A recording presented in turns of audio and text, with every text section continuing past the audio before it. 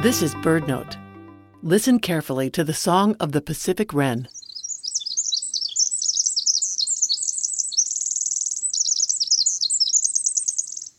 What we hear as a blur of sound, the Pacific wren hears as a precise sequence of sounds.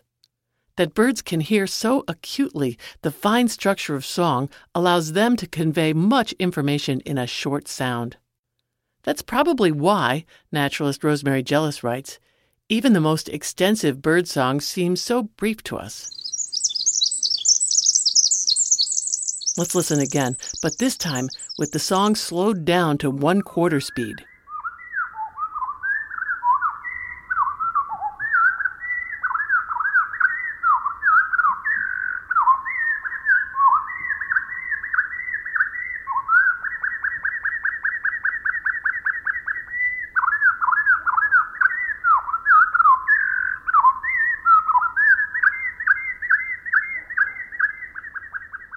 Pacific wrens may hear the song of other Pacific wrens this way, enabling them to imitate each other.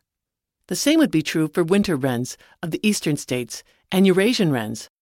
Whatever the species, they remind us that creatures we share the world with read and respond to nature in ways we sometimes cannot see or hear.